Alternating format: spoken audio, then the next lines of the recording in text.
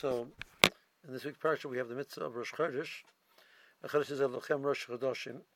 So the Ran, we have a sefer from the Ran called Rosh Hashanah. It's actually now available in English. Volume 1 is available in English. So we have 14 drushes from the Ran, the same Ran, which is the Chiddushei Ran, and many Masechtas, the Pirush, the Ran, and the Riv. So we also have drushes from him. So there's 14 drushes on different topics. One of the drushes is, the name of the drush is Chodesh Elochem. So it sort of gives away the secret what the topic is. So he points out a few things that he points out that really there's no such thing, that the idea of the Rosh Chodoshim is be'etzem something which doesn't make sense. This is a constant cycle. There's no beginning and no end. Right? To say that Nisan should be the Rosh Chodoshim because it's the beginning of the renewal of the year, etc., which would be a logical thing, says that's not really connected to the Levan. It's connected to the Chama. The seasons are sun-based, not moon-based. So there's no reason to say that because this cycle of the moon corresponds with the renewal of the sun, that we should call it the Rosh. It should be the Rosh Hashanah. So that's why the pasuk says Chodesh Hazeh Lochem Rosh Chodoshim. So simply talks about the fact that it's Lochem for you. It's not because this is intrinsically the Rosh of the Chodoshim, but for Klal Yisrael, because that was the anniversary of the beginning of Klal Yisrael as a nation, that and the different things which took place in that month, which are so significant to Klal Yisrael, for them that was the beginning, and therefore that cycle repeats itself year after year, starting from that point. So the Lochem Rosh Chodoshim. That's the first point that he says. So the language is like this: Im heyoser she'einenu roy mitzaratz v'shiyeh Rosh Chodoshim, Lochem roy sheyeh Rosh. Even though intrinsically it's not roy to be the Rosh of the Chodoshim more than any other month, but for Klal Yisrael it is. Achar shenigaltem boy v'shetzchila lochem boy haTorah. For you, Torah started in the month of Nisan.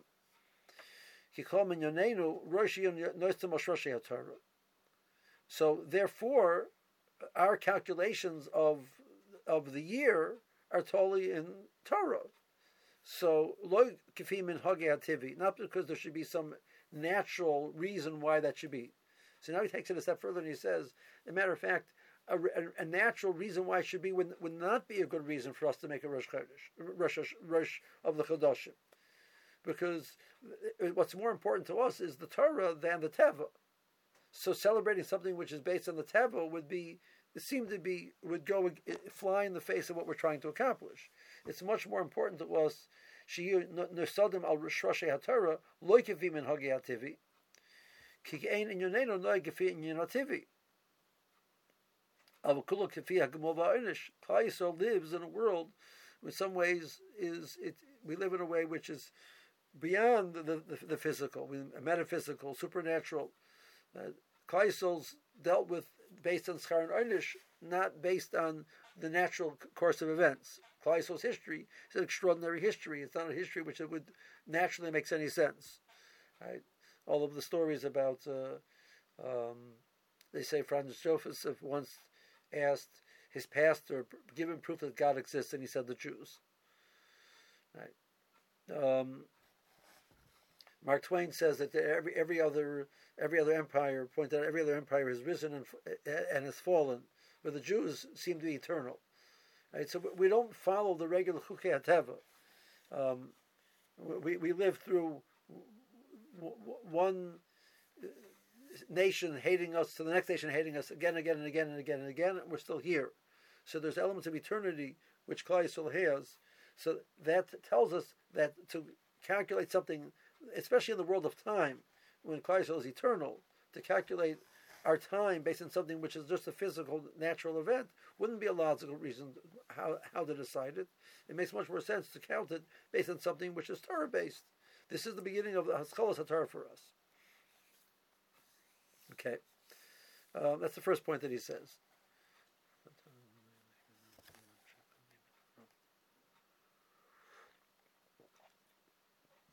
Okay. Second point that he says Well, he says many points.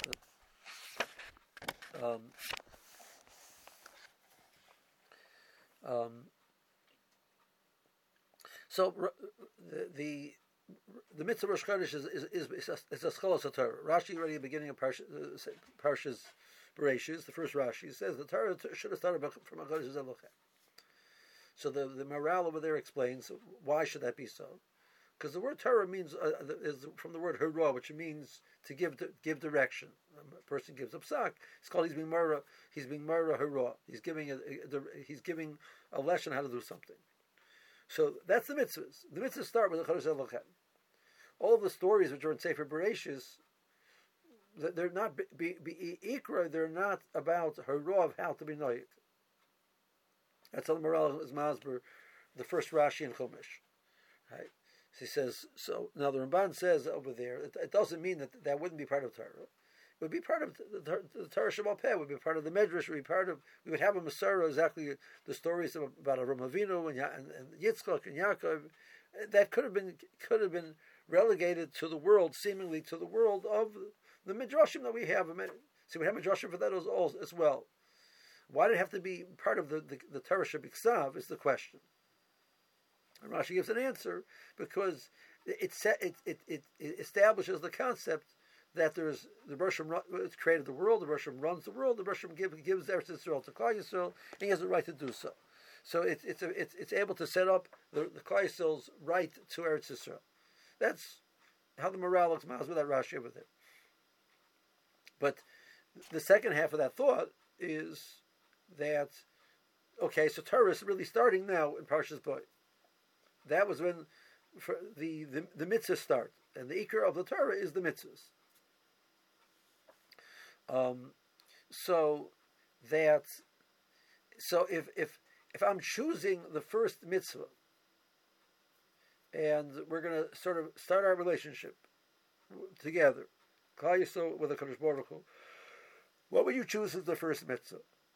What would be at least a category of appropriate first mitzvahs?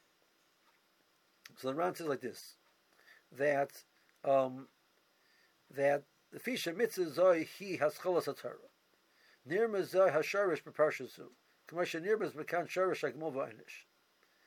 That the kibiyos zu ha'mitzvah hascholas haTorah, roishi yirmazu b'apirish ha'mitzvahs. It should sort of give us an insight into mitzvahs. The first mitzvah I'm giving you should sort of give an insight into the concept of mitzvahs. V'heranu bekan ki abasusenu mitzvahs Hashem Yisbarach ni notzel mehapagoyim haroyim k'sheroy shemitzvahs zois itzilas min hadevra hu b'mitzrayim man yamiru ki sherma mitzvah hu lamala mitiva hamitziyas. So he says the mitzvah Rosh Chodeshim, which then allowed them to then set up a 15th of the month and a Korban Pesach and a Yom Tov, etc. The whole package of that whole parsha, it created the idea that Klal Yisrael is saved from the mashchis. So it establishes this concept that mitzvahs can raise you above the natural consequences of the events, the natural circumstances. That through a mitzvah, a person can be nitzel, even though there's this raging pandemic outside, right? That the mitzvahs can protect you. Okay? Klal Yisrael, through the mitzvahs, is not bound by the natural course of events.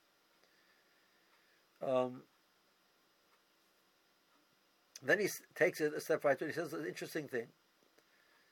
V'zeh shomer Chazal, ani moshel b'adam, ami moshel bi tzadik shani goyzer gzeira v'hu mevatlo. Klemer shlo shibati v'teva metzias. We have a famous Chazal that tzadik goes v'kadosh baruch hu mekayim, that the Bershom can make a gzeira, and a tzadik can override it. So the Ran understands what that means. That means the Bershom set up a nature of how the world works, and the tzaddik, through the Kayach of Torah, has the ability to override that, and the Bershom will accept that because he set up the Torah. Shel shibati v'teva metzias. The Bershom didn't bind us by the teva metzias. He's not talking about Kadosh Baruch Hu made a specific gzeira min hashamayim, and that tzaddik should be vatal. It means that the natural course of events of the Bria, through the Koach of Torah, a person, tzaddik can be geyser and override that.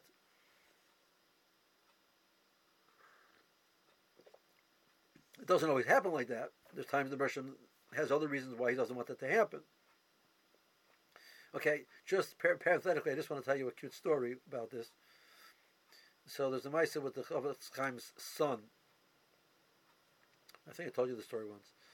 Chofetz Chaim's son was visiting Warsaw at one point in time. So Warsaw was a city which was full of Hasidim. And Hasidim loved to have Hasidic Maisas and Maisas of the miracles of the Rebbe, etc. Now the Chofetz Chaim, everybody recognized the Chofetz Chaim as the Tzaddik Hador. So if the Rebbes had Moifsim, the Kabbalah the Chofetz Chaim had Moifsim and miracles, right? But the Maisi, he was a Litvak, So, they weren't into saying over the stories.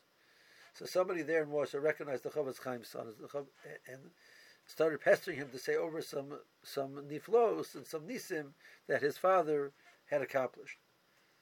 And the son obviously was not really interested in saying any, wondrous deeds of his father, because that wasn't what catches fires the imagination of the Litvak. So finally, after being put, once one person started, everybody has what's going on, and this whole crowd gathers around, and they're trying to get a good Moifis story out about the Chofetz Chaim from the Chofetz Chaim's son. So finally, the Chofetz Chaim's son acquiesces, and he says that we know by every tzaddik there's such a concept of tzaddik goyzer b'kadosh baruch hu makayim, that the tzaddik has the power to override the gzeira b'kadosh baruch hu. He says, but my father, there's a bigger nace. By my father, the nace is that a Kadosh Baruch Hu is goyzer about tzaddik mikayim. The Russian gives mitzvahs, and the tzaddik listens to them. That's the biggest nace. Okay, that was the Chofetz Chaim's son's response to that request. Such a Litvak. It's gefährlich. I once. My brother-in-law, one of my brother-in-laws, his father-in-law was a Talmud of the Chofetz Chaim, and I would try and get mices out of him about the Chofetz Chaim, and you couldn't get any mices about him. It just didn't work. Pesach Krohn has in his book, that he came down to Baltimore to meet with Rabbi Yarsky. Both brothers learned Aleim Shalom. Both of them had learned by the Chofetz Chaim, Shmuel and Rav Rom. So to interview them about stories about the Chofetz Chaim, he has a grand total of 2 pages in his book. Pesach Ron has mices galore. He has 15 books of mices. Rabbi Yarsky, 2 pages. Rabbi Yarsky, I would talk to him learning. You would talk to him learning. The man was holding. He was a shochet. The man was holding a kol torah. It was absolutely crazy. Every time I talked to him, he would have a quote back, like some Meforish. I just happened to see the Stipler on that topic. I just happened to see the Miri. The first 2 times I believed him. The 50th time I don't believe him anymore. I just happened to see the Stipler and the Miri, and wow, it's such an nisim. Every time he talks to me, we happen to have seen something on that topic. Just mamash that day. Okay, You ask him stories in the Chofetz Chaim. He says, "What was Megalan Torah?" That was Ran and Megalan Torah. That was we sat learn Torah. But the one thing he said to us, not to me, he said to his daughter. His daughter once asked him, "Is the picture of the Chofetz Chaim real? Are these pictures real?"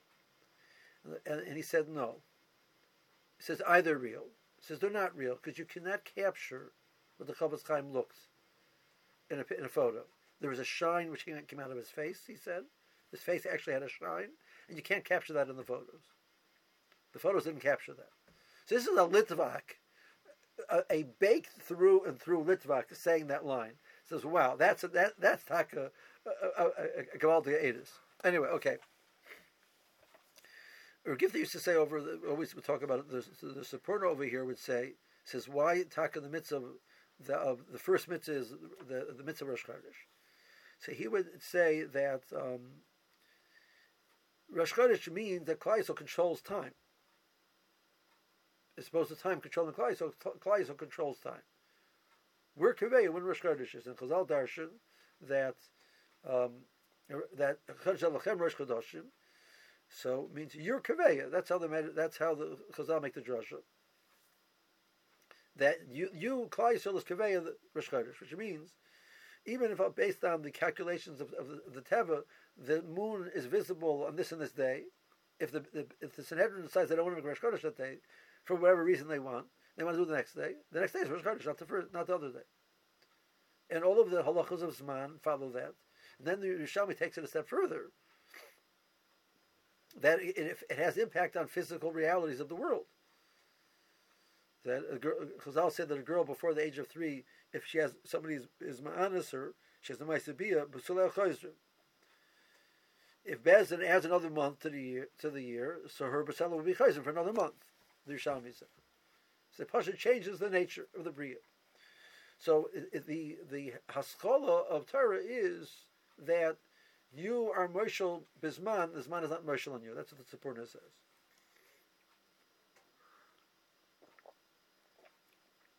So I was looking at this Dran, and maybe I have, I can't recall, but I never thought about it in the sense of the following angle. So that Rosh Chodesh is the first mitzvah. So you're in Mitzrayim, and you get the first mitzvah. Moshe comes and says, okay, Rabbi Sai, there are mitzvahs. You never had a mitzvah before.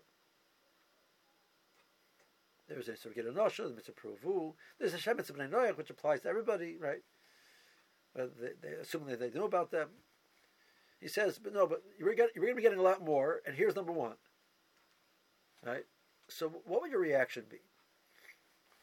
Right? I was just like, I never thought of it from this angle. Like, what would the reaction of on the receiving end? All of a sudden, we're informed that right? So you wake up one day, this person is Tinish Nishma, right? He didn't know that that there's such a thing called Torah. He grew up with the Aborigines, and in Australia. He's brought back, and he's shown who his father, his mother is. It's very exciting. He says, by the way, we have a list of things we need the do's and don'ts. Right? He said, yeah, I understand. You have to be survival. It's important. Survival. I said, no, these are beyond survival. Right? And we roll out the list, and it's this long piece of paper which just keeps rolling out. Right? He says, I'm so excited. Right? Wow, Baruch Hashem. What's the reaction going to be? So we've talked about this idea of the simcha of having a mitzvah. It lends purpose to the person, etc. Right? So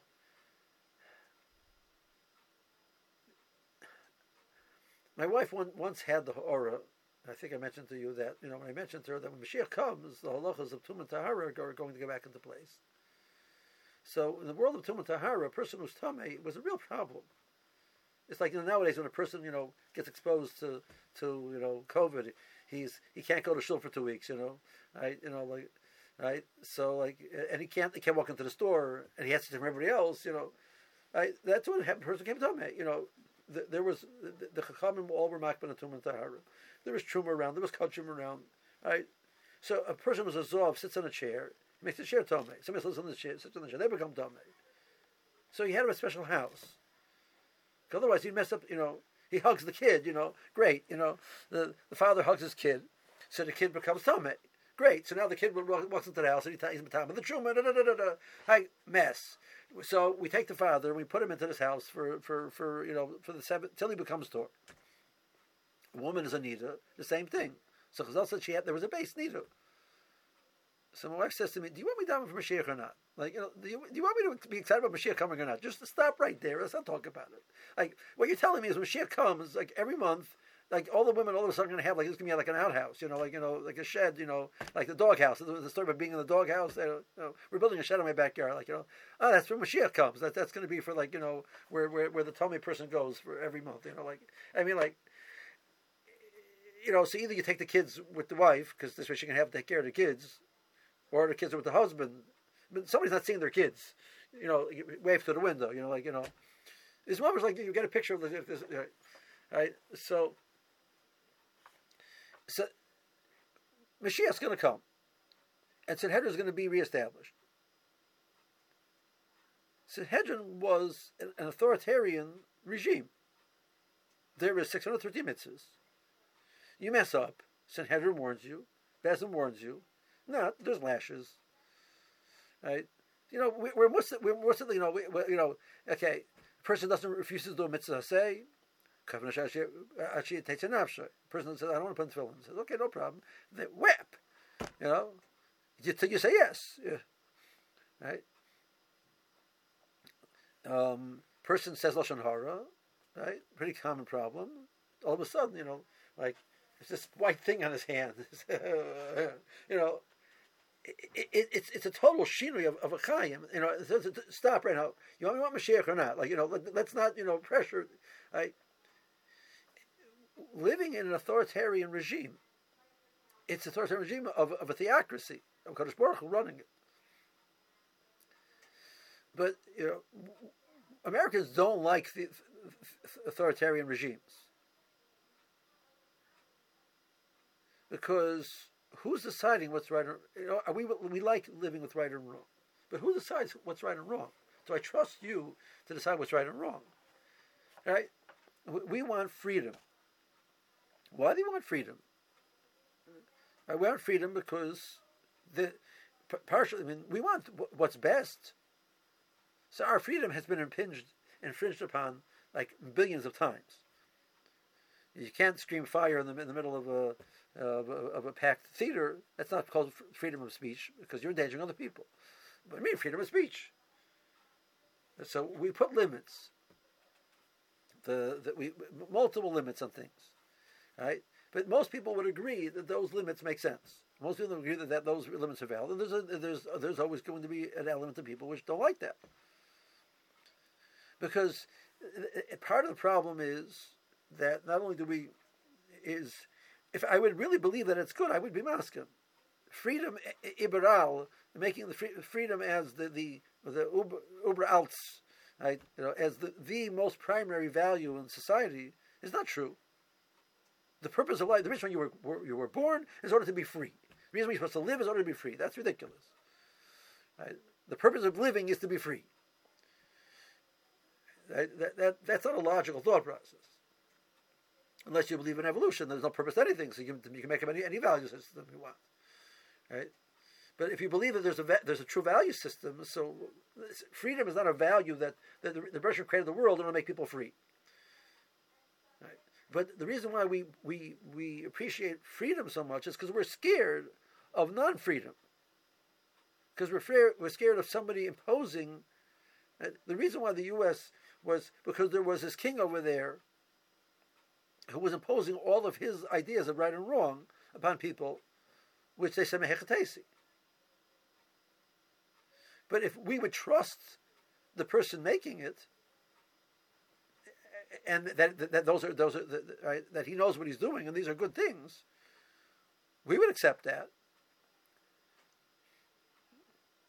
So the challenge is going to be: can we create the individuals that our trust in them is so strong that we're willing to give up our freedom because we trust the individuals that who are directing us.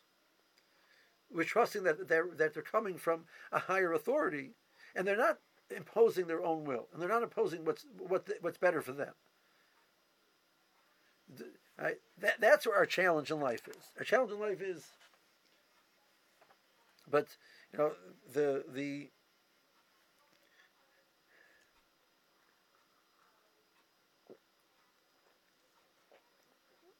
So the Gaon says a funny thing. The Gaon says that the purpose of all the mitzvahs in the Torah is they have bitachon. So I always understood it. Bitachon means that state of feeling totally secure in Bereshit's arms, like the Chavos Avava says. We spoke about this in the Sukkah one time, right, Sammy? Right? That we spoke on the Sukkah, right? Remember that? That bitachon is. The Gaon says the tachlis of the whole Torah is bitachon. What does bitachon mean? Bitachon means everything's going to work out good. No, bitachon means that you feel batuch, you feel secure. A child in a mother's arms is secure.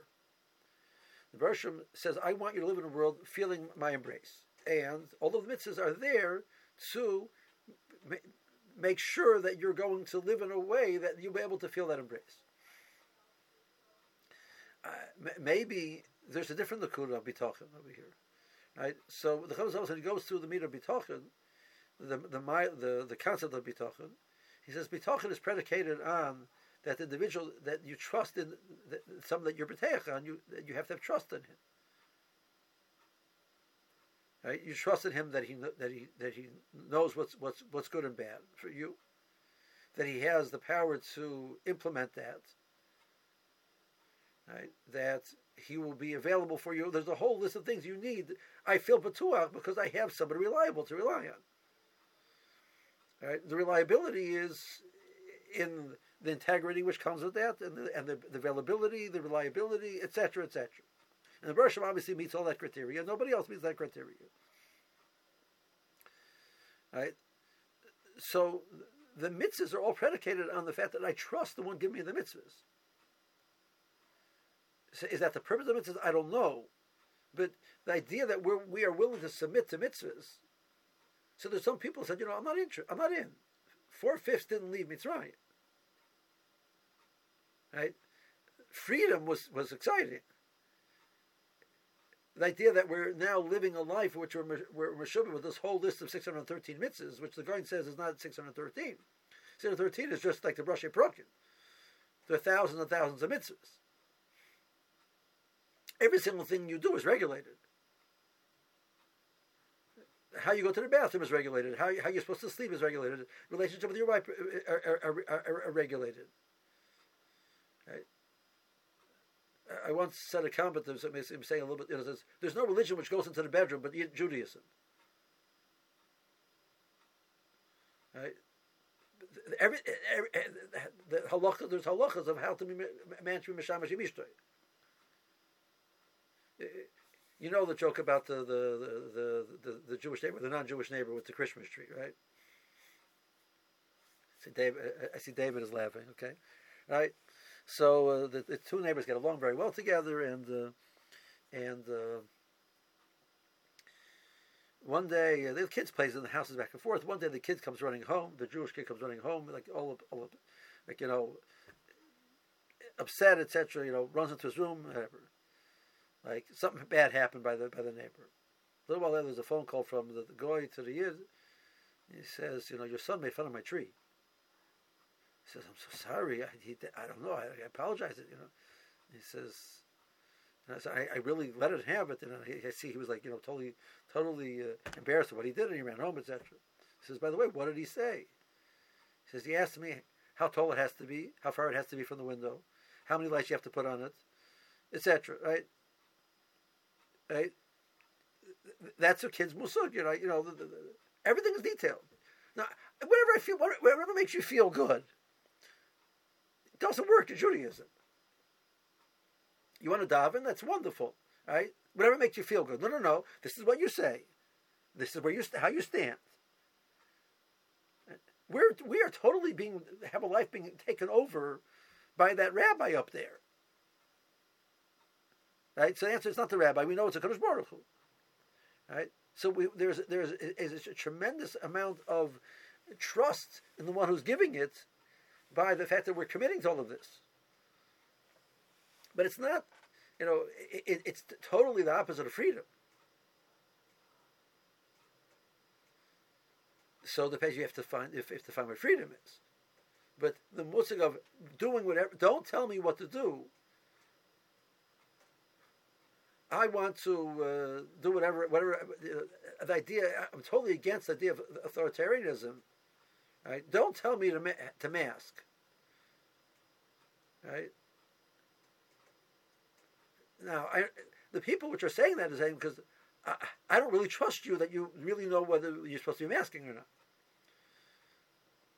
So, okay, so now we got a problem. We have a trust problem.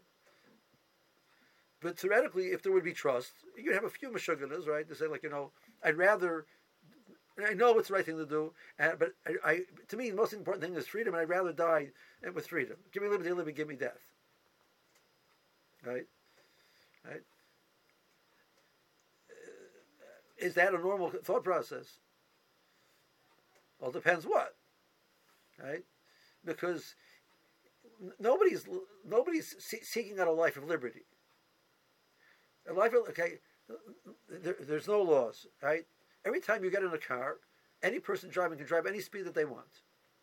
So chances are you're taking your life into your hands every time you get into a car, because there might be a machine driving 150 miles an hour down University Boulevard. You don't want to live in a life like that. You don't want liberty. You don't want total freedom, right? That the fellow can walk around dressed any way that he wants, saying anything that he wants, threatening anybody he wants, because there's no laws, because you want liberty. So if the guy decides he wants to stab somebody, that's his right. We don't want liberty. We don't want total freedom. We want a society which has many, many things in place. So the answer is, those things make sense to me, so I'm willing to accept them. Very nice. The things that don't make sense to you, so now what? Well, if you trust the ones who are making it, we're in good shape.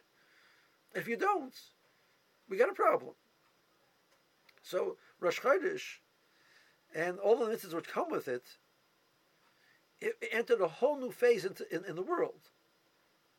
In the sense that Klal Yisrael went from Shemitz and Bnei Noach to on the way to 613.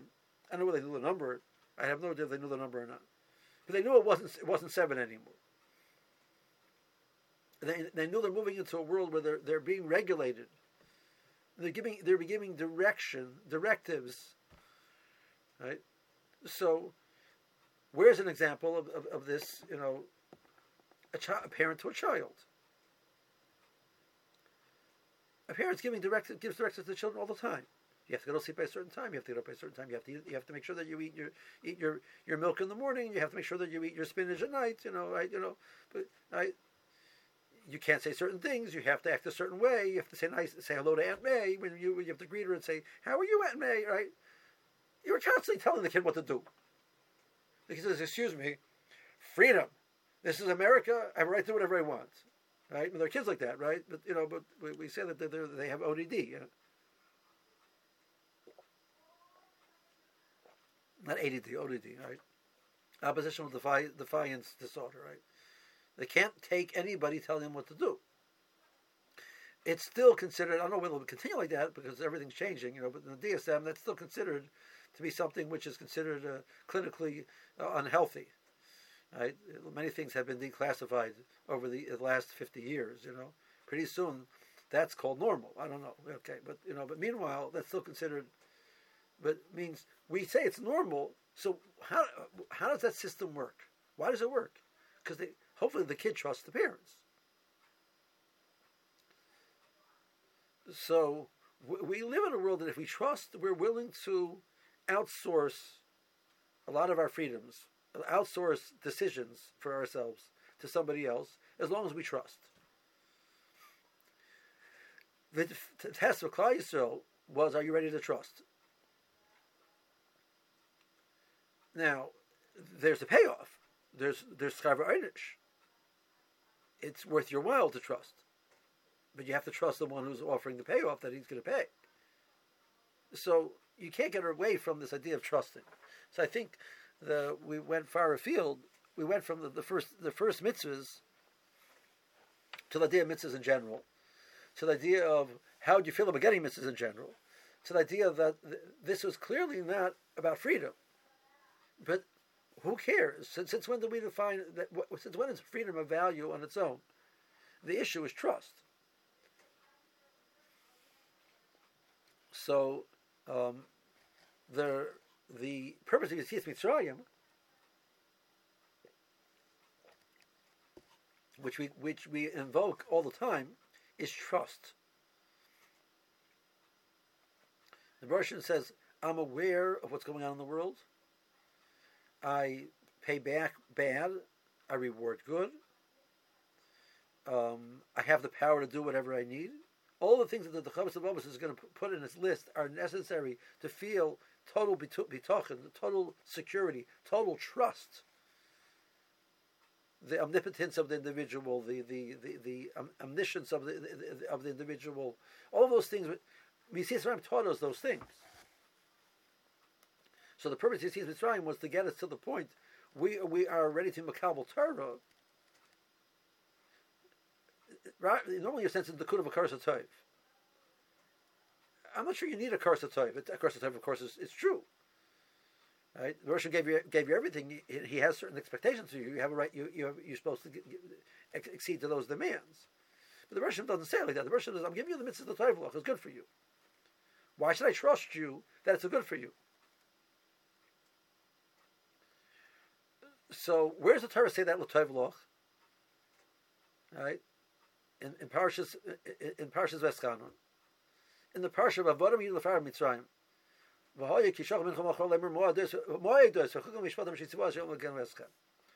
all these mitzvahs about? Right, he's the Ben Chacham. He's asking a very intelligent question. Why are there so many different mitzvahs? Why are the categories of mitzvahs, etc.? So what's your answer? What do you answer the kid? Well, Hirsch explains that there's 6 different categories of mitzvahs, and no.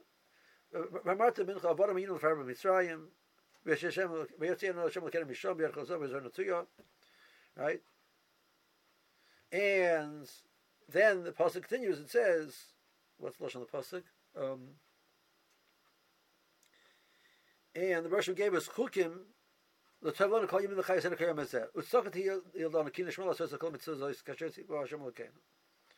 that. You'd see something like that, yeah, right? You answer him, and then the Baruch gave mitzvahs. So what's the shakatai of the answer? The answer is the kid is saying, like, my gosh, we have all these mitzvahs. It's a fair question. Like, you're creating this tremendous burden on me. The answer is the Baruch took us out of Mitzrayim to teach us that we can trust him, that he gave those mitzvahs because it's good for us. It's going to give us chiyus. And it's going to be a merit for us. Right? Right? That it's going to be meritorious for us. So the Baruch, but why do I trust that? Why do I believe you that it's good for me that I only should drive 40 miles an hour on University Boulevard? Who said? Because I trust the people who made the laws, that they've done their studies and they've worked out that the safest speed to drive over there is 40 miles an hour. No, the reason why they're doing it is because there was a lobbyist who decided that number 40 was his 40th birthday, and he wanted the number 40. So why should I listen to 40? I don't trust you. No, I trust you that there's a reason why you put that number there, and therefore I'm willing to listen to that law. Right? So the Siyat Mitzrayim is all about building trust. That when the Baruch Shem is aware, the Baruch Shem cares, the Baruch Shem is able, and that's what Ramban says, that we start Anuch Hashem Lekecha, because that is the mitzvah which teaches you the all of these lessons about what it means to have what a Kadosh Baruch Hu is, and then we have bitachon, and maybe that's what the garden means. So I don't know. That was my thought. It plays into the modern events very much. Right.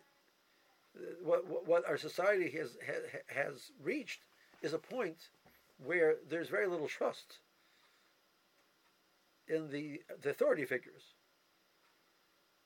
which has been something which has been in play for the last 50, 60 years.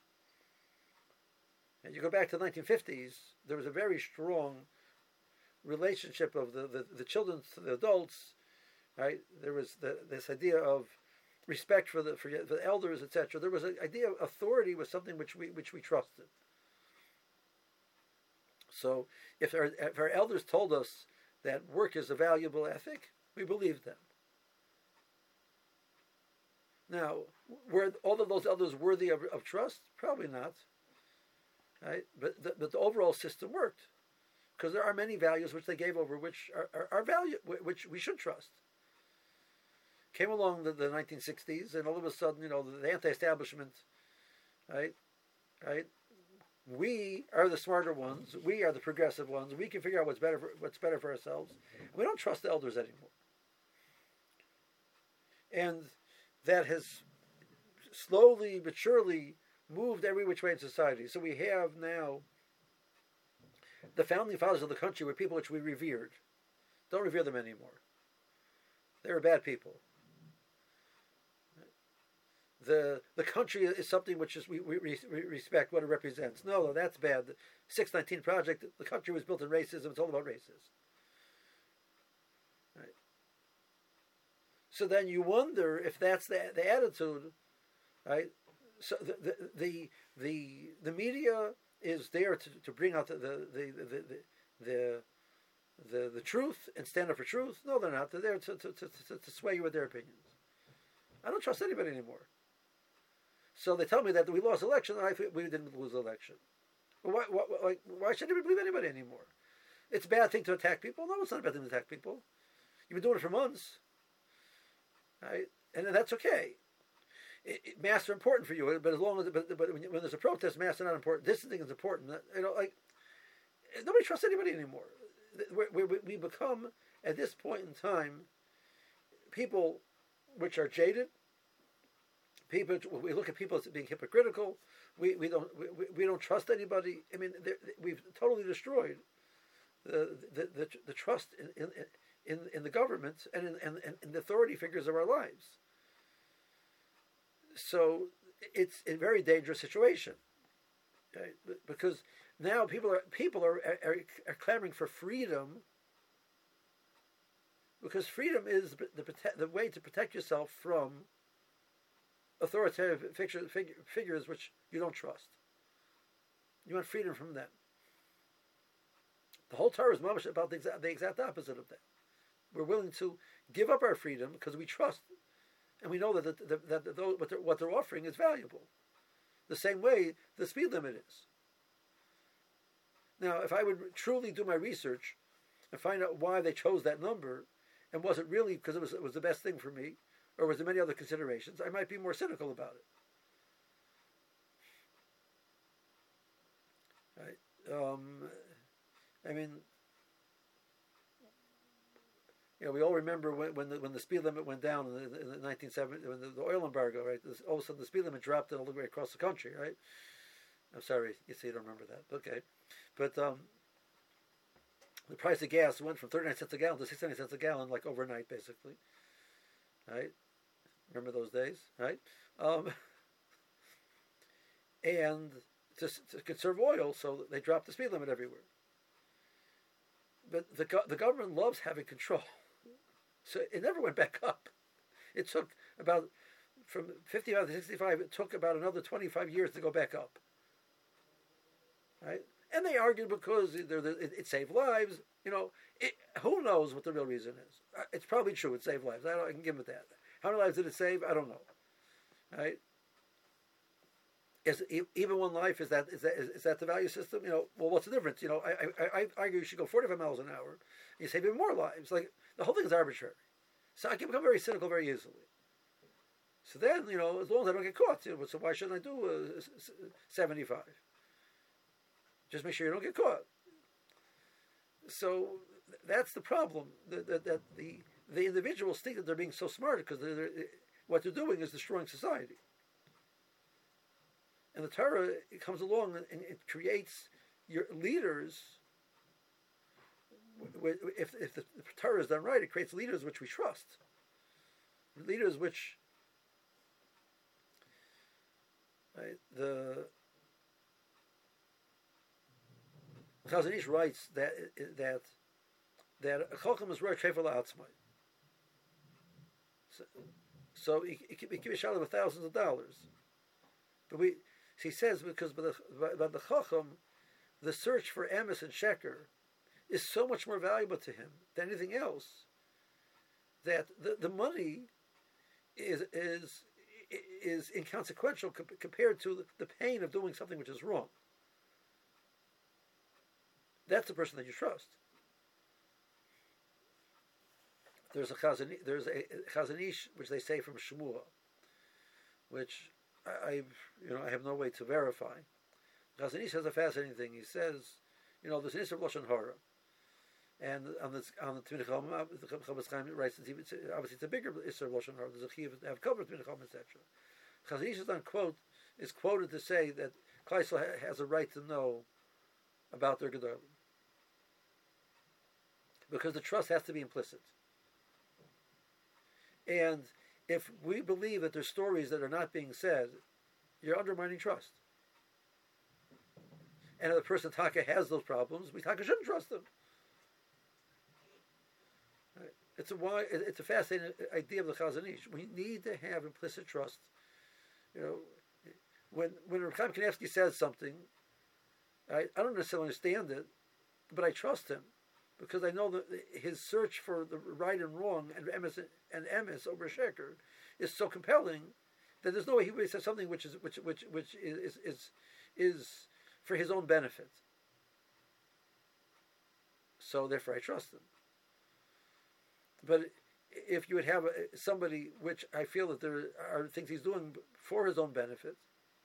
Now, obviously, there's sometimes which happens is that the person, injects his own flaws into the gadol and blames the gadol. I once told you I saw an article about a person lambasting Rav Moshe Feinstein. Rav Moshe Feinstein made a psak about something for the benefit of his yeshiva, which wasn't true. I said to somebody, he says, this article, basically, all this article really told me was that this person, had he been in a situation, would have done that, and he can't even contemplate somebody beyond that ability. So he's on the Moshe must have did the same thing. So all it did is this article, all it did was to trumpet all across America how meshukah this person is. Right? Because he couldn't even contemplate there's somebody greater than him who's not swayed by those types of considerations. So you assume Moshe is the same as him. Okay, so don't inject your flaws into Moshe Feinstein. Right? I'm not talking about that, but it's something which is totally emes. Right? It's something which, so how's it play out with he says it doesn't go into the bread of Lashon Hara. Again, it's not written anywhere. It's a Piyah Shemua. I'm not saying halacha l'maisa, but the concept is something which is very significant to think about.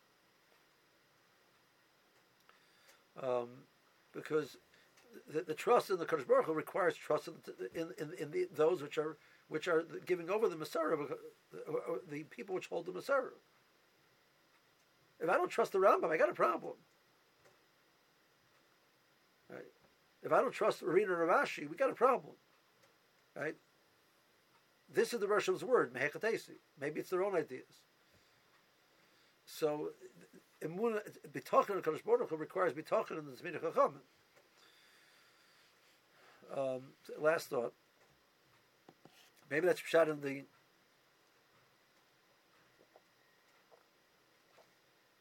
there's a Gemara that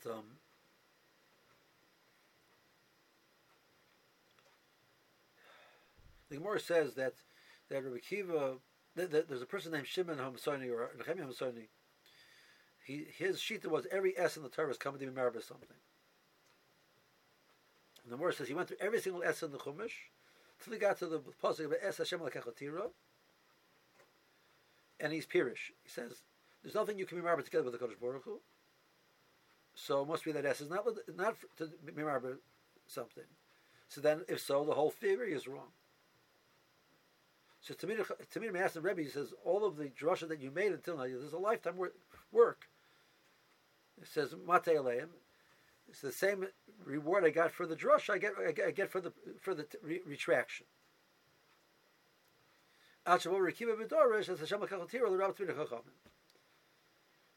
Right? Yira is the idea of putting something on a pedestal, having an awe from the being. Kadosh Baruch Hu we have awe from. He's beyond us. Talmud Chacham is not beyond us. Rekiva sat and watched a person take his life's work and throw it out because of one kasha. Because the search for emes was more important to him than his personal accomplishment. He wrote 50 books and they're all wrong, and he does a recall every book that he wrote, because now he realizes there's a flaw. That greatness tells you that there's something to be. There's an awe of a Talmud Chacham, which is me'ein the awe of a Kadosh Baruch Hu. You can rabbi Tamid Chachamim. That's what you give to his mazah with the Gemara. Rabbi Akiva saw the greatness of Rosh Shimon HaMasoni, that he was able to be perished a lifetime's worth of work. He had such awe from that. He says, "That's Hashem L'kachal Tila, Rav L'Tzvini Chachamim." Right? V'ahavta Hashem L'kachal is said earlier. V'ahavta Eis Hashem L'kachal. You should have love for Kadosh Baruch Hu. What's the Eis? Tzvini Chachamim. That is he was okay with. But Yira, to put him in this whole pedestal, he's beyond you. That you, which in our saying, you trust him implicitly because he's beyond you. Can you trust a Talmid Chacham like that? Yes, you could. Raya, here's a person who threw out 30, 40 years worth of life's work because it's not emes. He has one kasha. What will we do? There's a teretz. We'll figure it out. I mean, all the drushes are so gavaldik. Come on. It's not perfect. Everything is like. No, it's not emes. It's not emes. Discard the whole thing. Back to the drawing board. That is what elicits implicit and trust in somebody. That's the yira. That's, you put them on a pedestal. That's when you have yira. That's when you can have the bitachon, which is necessary in the Talmid Chacham. Someone's necessary in the Kadosh Baruch Hu to be able to accept the tzivuyim which they're passing to us. Okay.